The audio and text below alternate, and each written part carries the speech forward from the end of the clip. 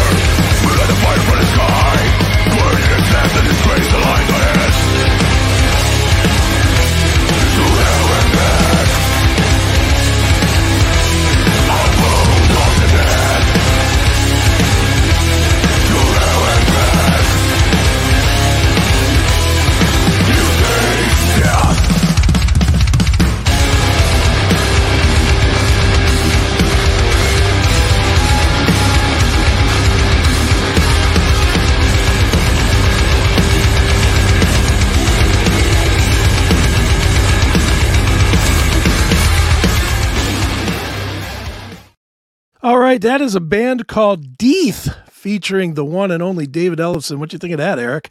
That was pretty heavy, man. That was the antithesis of the Kenny Olsen song, wasn't it? Right. We went from one extreme to another. Now, David will be with us in a second. I just texted him, and he's running a couple of minutes late, but he will be here in a second. I have a Dave Ellefson story of how I first met him. Okay. And this, I think, was 2009. I was playing in the band Earshot. Yeah. And we were pulling through Arizona, I believe. And at the venue we were at, what would be Dave comes walking out, and right away I said to him, I'm like, hey man, you know who you look like? You look exactly like Dave Ellefson. and he's like, yeah, it's because I am Dave Ellefson. And I was like, oh, snap. I'm like, and we took a picture. I was trying to find the photo. I cannot find it anywhere.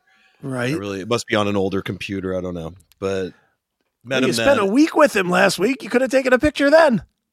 Well, the only time I was up close, no, right. I did see him at Starbucks once, and I didn't bother him. And then I saw him right at the end when we were leaving. Everybody gets on buses, right, to leave out of there. The artists had their own bus. DJ Will from KNAC days, everybody knows. He helped us get our bus, and Dave was there. And again, I didn't talk to him. I just didn't, bug him. Well, here, you could talk to him now. It is Mr. David Ellefson. There he is. Hey, how you doing, sir? What's happening? Dude, we just played To Hell and Back, the single, and my goodness, that's some heavy stuff. I'd say it's going the right direction. Yeah, no kidding. Well, first and foremost, man, welcome back, my friend. It's good to see you. Yeah, thank you, man. Appreciate it. We were just talking, Eric and myself, and I don't know if you know Eric or not, but Eric is Stephen Piercy's guitar player. So, I just saw you then. Well, right, we were on the cruise. Yes, yeah. Good job, by the way. I caught your show. It was super fun. I stood up on the upper deck back there and watched it. It was super good, man. I like it. So. Thank you, Dave. Yeah. He was just telling us that he saw you in Starbucks, but didn't want to come up and talk to you. No, I didn't want to. I was just like, because I know how it is. Because you're a very iconic guy. And I mean, when I was thinking about you, I was thinking, how awesome was it back in the day when MTV used your bass line for their news thing? Like that, you had to thought that's when you arrived, when they were like, MTV News, you hear doom, doom, doom, doom, doom, doom, doom, first. So funny story about that. Two funny stories, right? So first of all, I missed the whole thing because we were on tour. So I have no idea. People like you come up to me all the time, go, oh my God, that bass line. I'm like, did they play it that much? I mean, we were on tour, right? So I missed every time I watch it, they've used the optional one, which is the little DJ scratch. Right, like MTV News, right? So I just figured that was what they always use, but people tell me all these years later, oh my God, it was on every day, all the time. And I remember the first time I had heard it. Me and Dave and Chris Poland had an apartment together that we got. It was over in Silver Lake, and I remember I was there's kind of the kitchen was open to the main room. We always had MTV on in the background, and Chris was actually doing the dishes. And there's like a Bowflex. Remember Bowflex? It was like this rubber band. Yeah, so I'm like kind of on the Bowflex. Gar used to come over with a cigarette in his mouth and lift weights on the Bowflex, but not exactly the fitness guy, right? So Chris, like, it plays. You heard it here first, right? And Chris goes, "Was that our song? Was that us?" Like this moment. And I was like, I don't know. It goes by so quick. Right. So then the next time it comes up, it's the DJ scratch. Well, maybe it was just a one-off, a freebie. But, then it turns out it was a thing. So I'm glad you liked it. Yeah, you could have said hi at Starbucks. Probably the only not good time to catch me at Starbucks is like 7 a.m. when we're like, everybody's kind of trying to get with the plan, our whole lives, you know what I mean? Like the fans don't really know me all that well. Like I put on a hat and no one recognized me. I put a San Diego baseball cap on. Yeah. No one came up to me. Only if I had the hat off did they notice me from the show or Piercy's band. That was it. Sure. Yeah. Good way to go incognito. The first night I remember, I went to bed pretty early. I was in bed by like 10:30. So I was up at, 7 in the morning, and it was a ghost town. I mean, the night before it's rocking like a Vegas casino, The next morning at 7 a.m. I was like, what, did everybody jump overboard? Like, where is everybody? It's good for us at Starbucks though, because no one was in line, right? I mean, come on. How awesome is it to have like a real Starbucks? Not we proudly brew, but like the real Starbucks, you can use your app on your phone. I mean, that was like my office. I'm like, this is what I'm going to do, just hang out. And it was just a great place to chill, So I used Susan's gift cards because for the first 3 days, she thought she was acting like she was treating me to stuff, but it was all getting billed to my card on the room. So that was like a way. Right. So that old trick. So that was her way of kind of paying it back. She had a bunch of like Starbucks gift cards, and they totally took those there. She just screenshot them. And I took it in there, gave it to the guy, and he was making her lattes. I just get regular coffees. But. Can I ask the obvious question? Can I ask you, David, the obvious question? Yeah. Why on the Monsters of Rock cruise are they not serving Ellefson coffee? Well, Larry Morand, who's the promoter, Jeff Scott Soto got me on the boat basically because we did the Sail Away cruise or the Sail Away party, which I was really happy about because, Jeff and I put this album out last October, and I think it was just it was really kind of a crown jewel for me. I thought it was a really great record, and finally got to do something with Jeff. And then, it turns out we're both busy with things. He's super busy with a bunch of stuff, and he was going right into Trans-Siberian Orchestra world. So that just kind of killed any real opportunity for us, to go out and tour it. We were both in Europe in September, a month in advance of the record. And said, dude, let's just go down and play. My band, our band is from Italy. So I said, let's just go bang out 3 shows down there to just kind of prop it up. And we realized people like the songs, even not knowing them, they were listenable, So when Jeff hit me early in the year and he said, hey man, I think we might have an opportunity to do something with the Monsters of Rock. It was great. Cause Larry did the Megadeth cruise. So I knew him from there. I've never done a Monsters of Rock cruise. Okay. I've done a ton of, shipwrecks. They also did the motorboat cruise and stuff like that. So I've done a lot of work with them, and all of the cruises are great. I mean, I love them, and so to do another one with Larry was great. And he mentioned, he goes, I don't know, we'll kind of figure something out. Maybe there will be a coffee thing, blah, blah, blah. And so honestly, it was easier just to show up and play bass. And, because once you start doing the coffee thing and all the events, it's like, now you got to be that guy. And how do you then go drink Starbucks and have your coffee? It's, now you're like, sort of cheating on yourself, So it was easier to just let Starbucks handle the coffee, and I'll handle bass when needed, Right on. Well, man, you said you had a great time on the cruise, and we've been talking pretty much all night about the cruise. Mm-hmm. If I'm not mistaken, you're probably the most famous guy on the cruise. I mean, well, it depends on who you ask, I guess. Yeah, I mean, just going through the lineup. I mean, maybe Nuno Betancourt or Gary because of the Van Halen tie, but if you're not the most famous, you're one of the top 3 most famous guys. Did you even know that they had a basketball thing up there where Nuno hurt himself? I did not. And Pat Badger's been a friend of mine, the bass players, we kind of hang, right? And I know Nuno, It's funny. I have a great Nuno story. So on Countdown to Extinction, right? We're band's getting big. We're starting to move into the arenas, and we're going to play the Worcester, the Centrum, which is an arena, right? Sure. And it ended up being sold out. And I get this phone call in my hotel room, and we always check in under fake names. I was like Graham Cracker or some fake name like that, right? Right. And so the phone rings, and I'm like, hello. And it's pre-cell phones, right? So it's the landline in the room. I go, hello.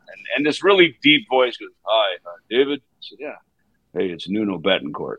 So we're in Boston area. Right. I'm like, wow, this is cool. He goes, yeah, I talked to your management and they gave me your number. So they said just to call you directly. I'm looking for some tickets, to the show.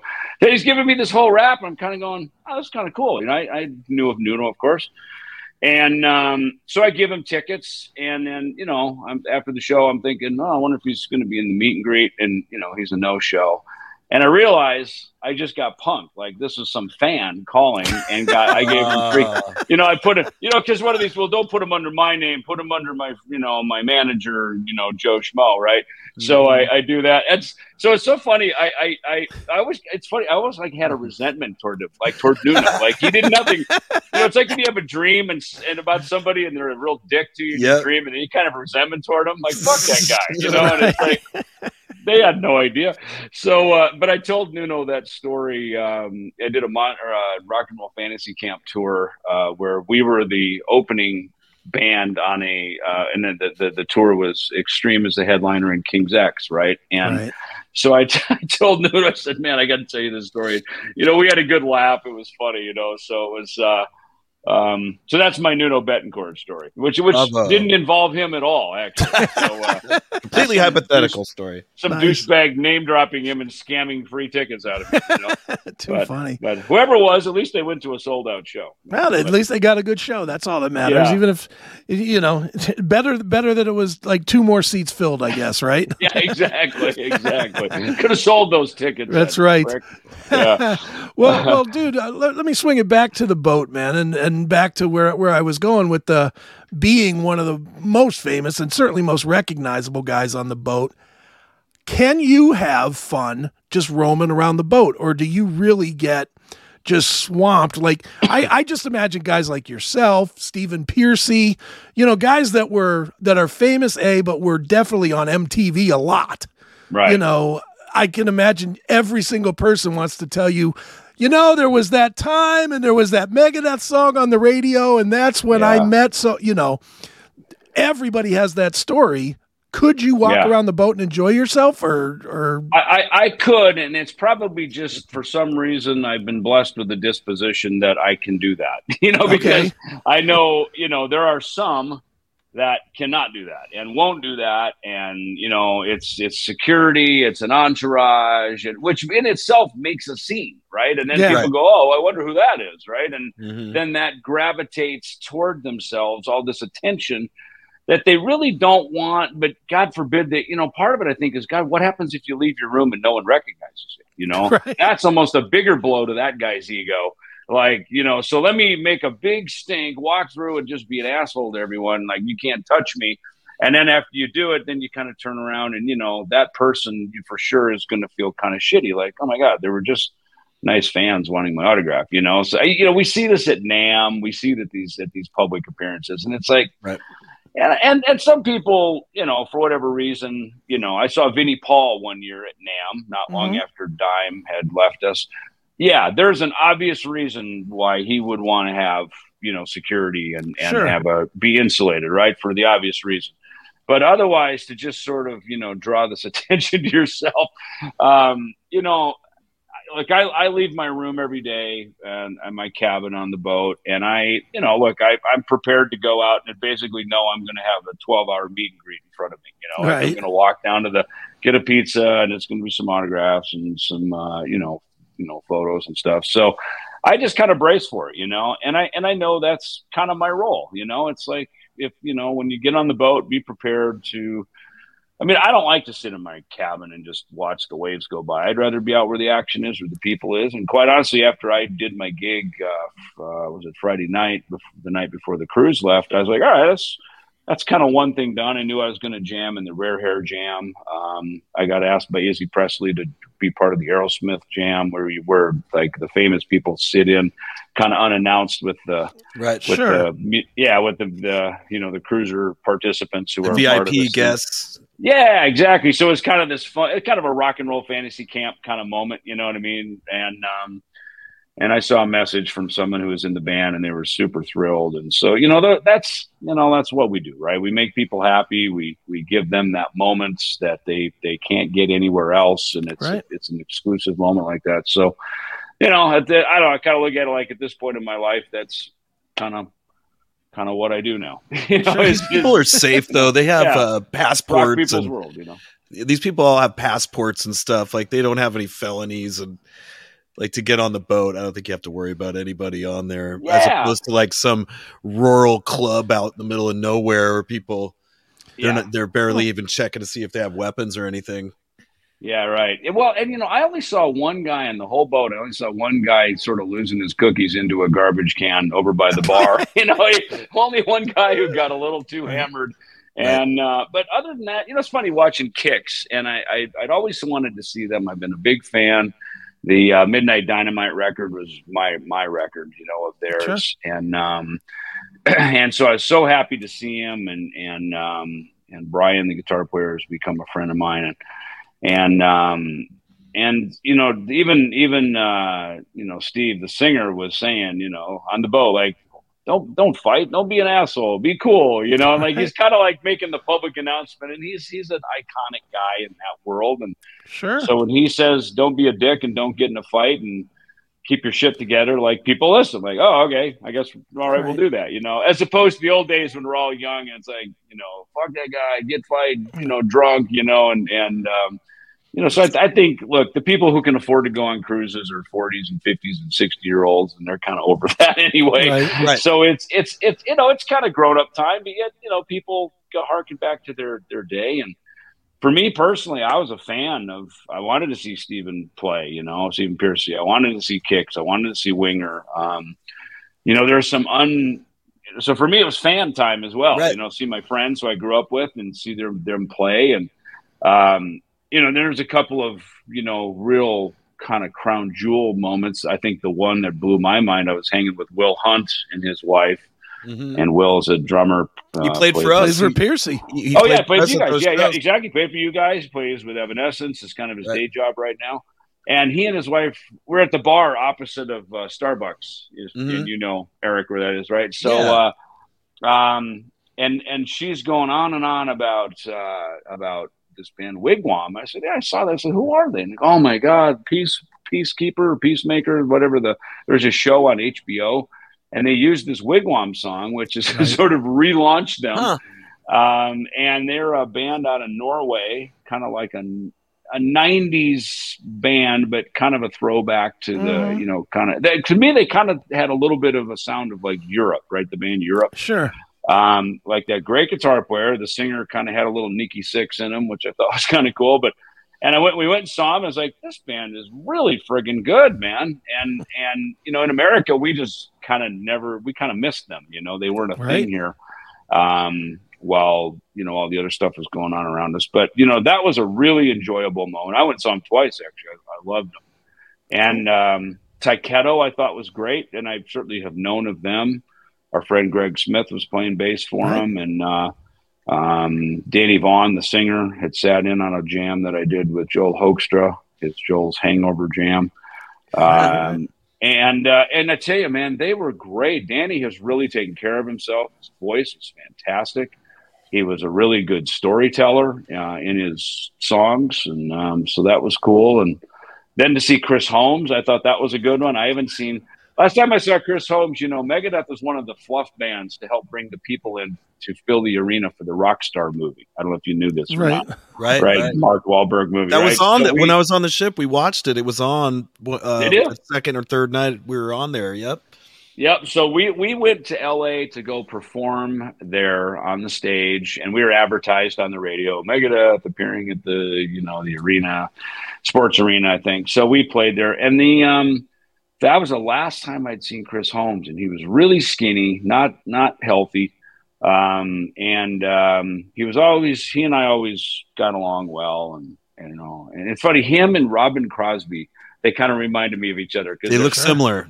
Yeah, these tall, really domineering guys, and of course they were really kind of iconic guys in the sound of their bands, of course.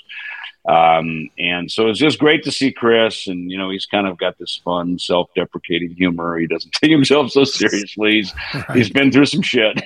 When he plays, he's got that heavy metal soul, and he has that tone. It's like a little bit of chorus or whatever he puts on it. Yeah, and it's him. It just takes you back to Wasp Live in the Raw, and it's sick. And he was having so much fun at this, and it was great to see him so much healthier and starting to bounce around, and I would love to see him back with Wasp. I think that has to happen. And I don't know that'll happen. And I tell you what, how about his, he had this guitar player and bass player from some group out of the UK, and that singer, man, that guy sang the Blackie stuff great. I mean, it was really, really good. And then Chris would sing his own stuff, from his records. And so I thought those were, a couple of highlight moments. Shiraz Lane, who was another band, I think, out of Finland, who, look like an 80s Sunset Strip band, but are young Finnish guys, and they frickin' have great songs. It's nice when you hear a song, see a band that you've never seen or heard, and you stay because every song is really enjoyable, and you can latch on to what it is. And I'd say for me, probably the other one was Vandenberg, because, before Adrian joined Whitesnake, which is probably where most people know him from, I knew I had that at Vandenberg, that first Vandenberg record that came out in 1982. And they came through town, or nearby me in Minnesota, where I grew up before I moved to LA in 83. They played the Sioux Falls, South Dakota. There's an arena there, and Ozzy was there. Jakey Lee had just joined Ozzy, and Vandenberg was the opener. And I was so cool, man. I told Adrian, I go, dude, how freaking cool, man. Come on, you're back. It's Adrian Vandenberg, and the logo is iconic. So, just George Lynch was great. It was just fun to just sit there and be a fan and just, listen to, River of Love and all the great freaking George, the Lynch Mob songs, Hell yeah.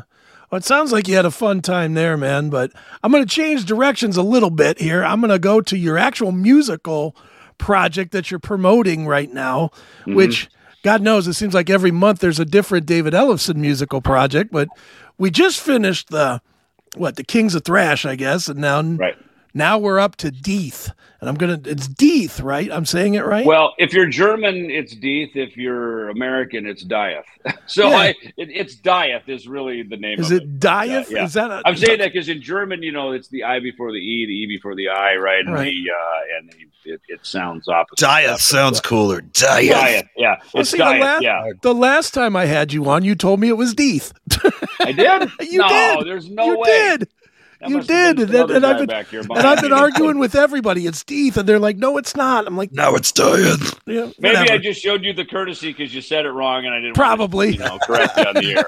I know, probably did. But I will say this: this record fucking kills. My goodness, is this thing heavy and brutal and everything I really did not expect, especially just because of the Ellefson Soto record, which, I just kind of thought you were going that direction. Yeah. This thing is an ass kicker, man. Well, I appreciate it.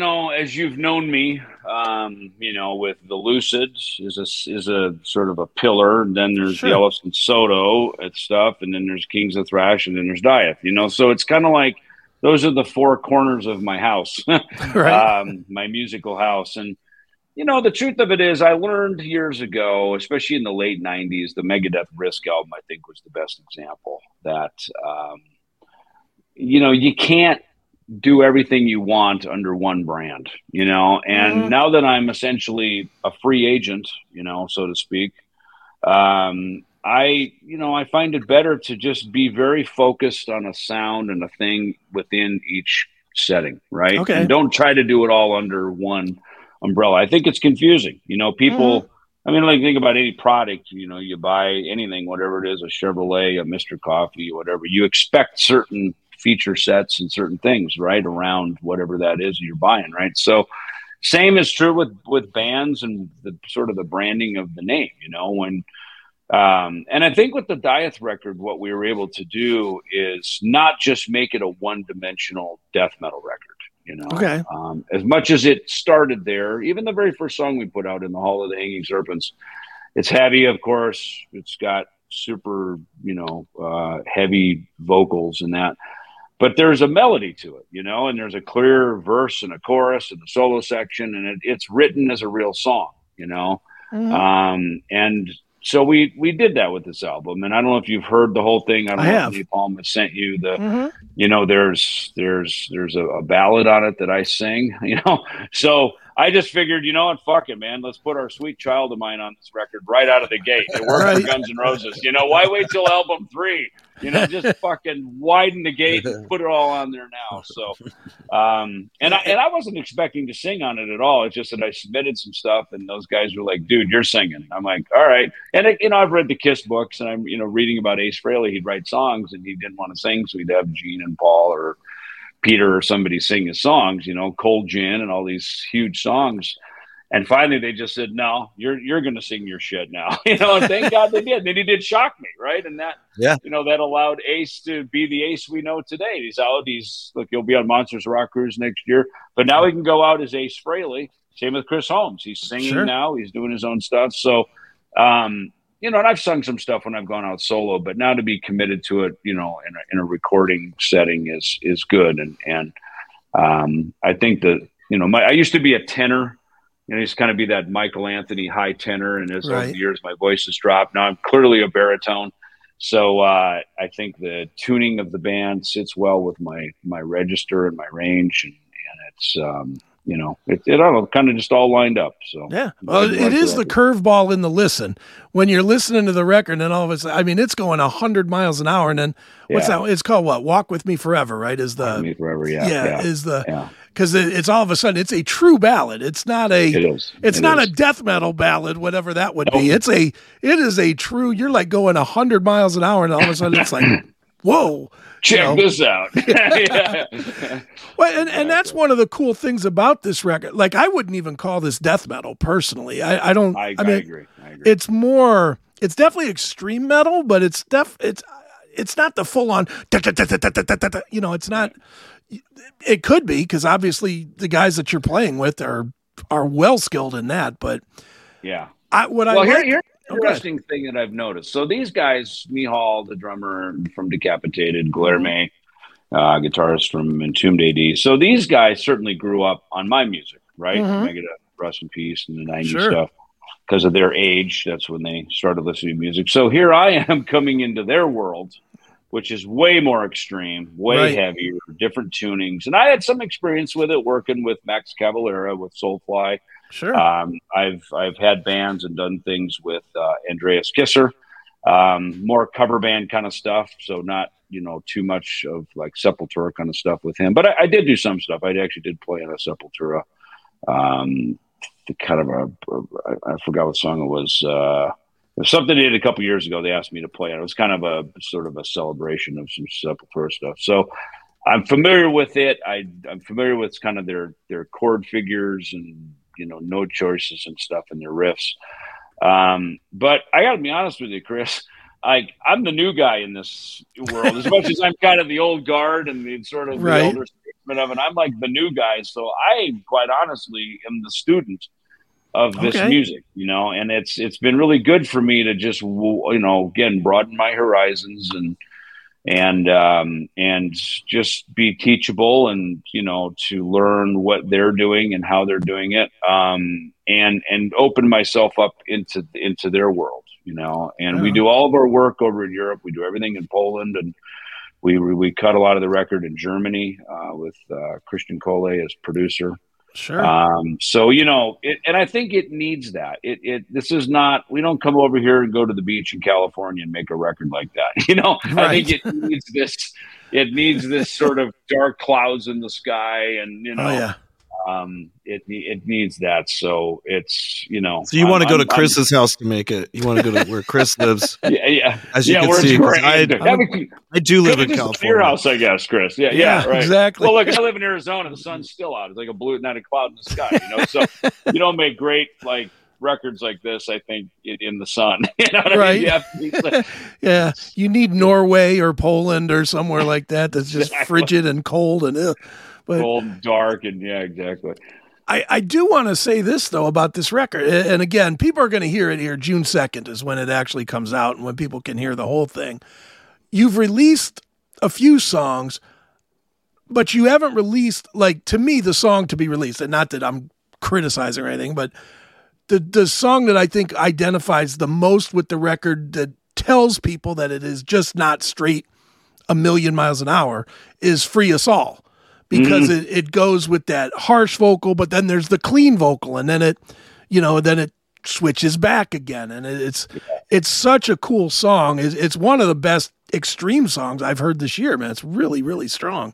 Thank you for saying that. And it's funny, a lot of people, I've been doing a lot of the press now, ahead of the record. A lot of people have brought that song up because toward the end, there's like this Allman Brothers thing. It kind of starts out with this swing groove and this walking bass line, and then there's this kind of Aerosmith Sweet Emotion bass vibe that I copped on it. And at the end, it's like, in memory of Elizabeth, whatever, it's the Allman Brothers song.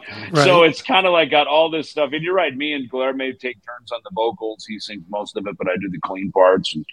And it's, which we kind of throw it all in. And it's fun to do that because, again, we're of different ages. We've got different experiences musically. And then to bring all that together and you know what, honestly, I guess maybe it's because we're a 3-piece too. It helps, sure. That it's a lot easier to we can be more nimble and move around on things and, support each other with our ideas, to bring something like that in. I've had my experiences having to expand the horizons in the 90s with Megadeth. We came from Rust in Peace, and by the end of the decade, we were making Risk, So, I mean, I've gone the gamut, with managers and label people and producers, putting us and me through the ringer of, broadening horizons and making those kind of records. So for me, when people bring in deviations, as long as it's kind of within the confines of what we're doing, I'm all for it, man. I think it makes for a better listening experience. And, the record To Hell and Back obviously has a fitting title. All three of us have gone through some shit, but as is everybody, everybody's gone through shit. Of course. And so I think the title's pretty universal.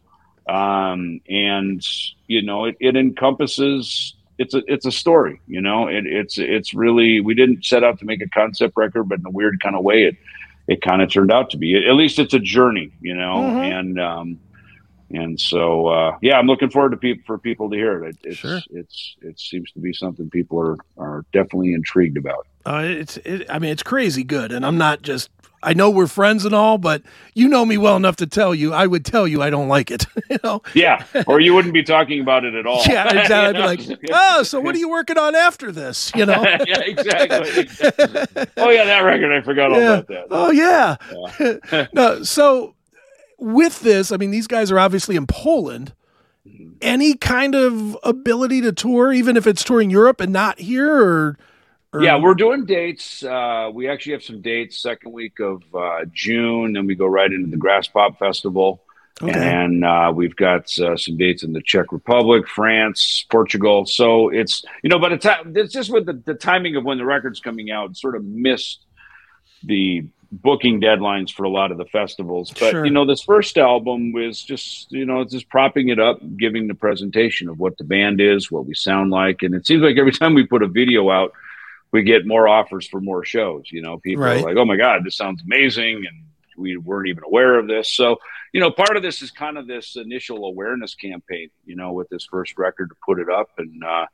And we're excited about, getting, writing more stuff. We've already, it's a band that's seems to go in these really fun creative spurts where all of a sudden a new dose of songs come out, you know, a new batch of stuff. So, and now as we're performing together, we've already done some rehearsals, but we're going to obviously rehearse, you know, early June. You know, being in the room together after you've made a record, Eric, you probably can attest to this too. You know, when you're putting songs together, you're one band. When you've gone through the studio process, it creates another band. It raises the bar. The parts are now created. They're forever set in stone as a recorded piece of music. And you commit to those parts, and then you take those parts now, and you that basically molds you into becoming the band that the people will see. And that's right. What I've found is that it's, you know, there's a little bit of this kind of stoner doom thing in the sound of the band when we're together that I was not expecting, and I think is very cool. And that's just the three of us in a small room, you know, jamming through stuff. And I'm kind of going, wow, there's this kind of additional element that it sort of came out in the room that I didn't hear it as much in the studio, but I'm hearing it as we're playing together. So, you know, people have asked us like, what kind of music is it? And we've just done this hashtag We Are Dieth. There you go. Right. That's what we are, you know? Yep. And, that's what it is. We're dying. That's absolutely. Now, dude, I just got to ask you one last one before I let you go. And it has nothing to do with the band necessarily, but it's when you texted me last night, you texted me the Monsters of Rock follow-up video to put on the socials. And at the exact moment that you texted me, I'm watching the WWE pay-per-view, and on it was that guy, Bad Bunny, the rapper guy or whatever you call him. Yeah. And he made me think of you in the fact that this guy has, you know, 3 Grammys. He headlines Coachella. He's done, you know, he's a music superstar, and he's done what there is to do. But yet he's out there risking his life doing this WWE, jumping around and going crazy. Now, I'm not saying you're risking your life, but you're at a point in your life where you don't need to be doing 14 bands and coffee and movies and all of these different projects. What is it that keeps you doing this stuff? Is it just the love of the game, or? I mean, honestly, I could retire, you know, and even today I sat around after I woke up and did press all morning. I sat around on my couch and watched Netflix and go, I should probably just fucking retire. You know what I mean? It's like, why do I keep doing this? But, you know, then I'm like, I got to jump on the horn with Chris Aiken tonight. And here we are, you know, and it's, you know, you see me, I'm lit up, man. I'm excited, you know, and Eric, right. We're on the boat. We're in the midst of stuff that's happening. Music's around us. The people are excited. And to be honest with you, you know, I think it's funny when we were on the Megadeth cruise, Kiko had pointed out, he goes, you know, I'm fed by this stuff. You know what I mean? It's a life force to me, you know, and you know, we're all put on the planet for our various vocations and skills and things that, you know, the creator gave us, you know, and it's like, I think when you turn that faucet off, that's the beginning of dying. Right. You know, I think that's, you know, and, you know, we live in a different world where we don't work 30 years, get the golden watch, and then we go play golf forever. You know, at least that's not the world I grew up in. And so for me, if I stop doing music, like, what the hell else am I going to do? You know, and it doesn't mean that I got to always, I guess, probably even play professionally and, you know, do all this kind of stuff. But, you know, I love doing it, you know, and all my friends that I grew up with are, you know, they're also famous because they had success, you know, and so when I call them to play on something, they probably have a, you know, pretty good track record. And so, you know, I guess the one thing is people, new supergroup. It's like, it's not a fucking supergroup. I called Frank Bello because he writes really good songs and I like him. So we make a band together, you know, Metal Allegiance, you know, we call Skolnick and Portnoy and Maggie because, like, we know each other. We're friends, you know, they're all famous in their bands, but, like, we hang out and, you know, plug in and start writing tunes the same way we did in our garage bands when all of us were kids, you know? So I think I like being around people that have not lost that love of music, the love of, I don't know, let's plug in and see what we can do. And once we start feeling it, it's like we think about, okay, which record company are we going to call? All right, let's get an agent, let's get a manager, let's go. You know, and I I've always been that guy in every band I've been in. I've been that guy that made those calls and sort of put it all together. And, so, I'm not doing this going, God, I hope one of these takes me to the top again. Fuck, I've already been to the top, got the Grammy over here. I'm good, and right. It really is not about that at all for me. It's just about, I just love doing it, man. I just, and I'm not that good at golf, so may as well do this. Nice. Nice. Well, you're doing it well with the new record called Dieth. To Hell and Back is the record. It is June the 2nd that it comes out. And David, where should we tell people to go to keep up with you or Dieth or Lucid or? Sure. I mean, look, DavidEllefson.com is kind of the central headquarters where it all is. Facebook is same thing / David Ellefson or however they do that. Same with Instagram and that. So, and then, obviously every band's got its own thing. kingsofthrash.com, diethband.com, blah, blah, blah, right. Just do a fucking Google search. There you go. Google. That's your homepage. Google me. Yeah, just Google me. Just Google me. Exactly. Yeah. Well, dude, I figured we'd wrap up with Don't Get Mad, Get Even. It's great. It's another pounder in the head with a sledgehammer. But one more time, last time, Dieth to Hell and Back, out June 2nd. Make sure you buy it. Don't just stream it, people. For God's sakes, buy it. David went to Poland to record it, for God's sakes. Hook him up with $1 or $2 by buying the record, all right? Yes, it's expensive. Yeah, that's right. And plane tickets and everything else. So yeah, exactly. Nice. Pierogies, everything else. Exactly. Yeah. So we're going to end with Don't Get Mad, Get Even. And David, as always, man, it's a pleasure having you right here on Chris Presents.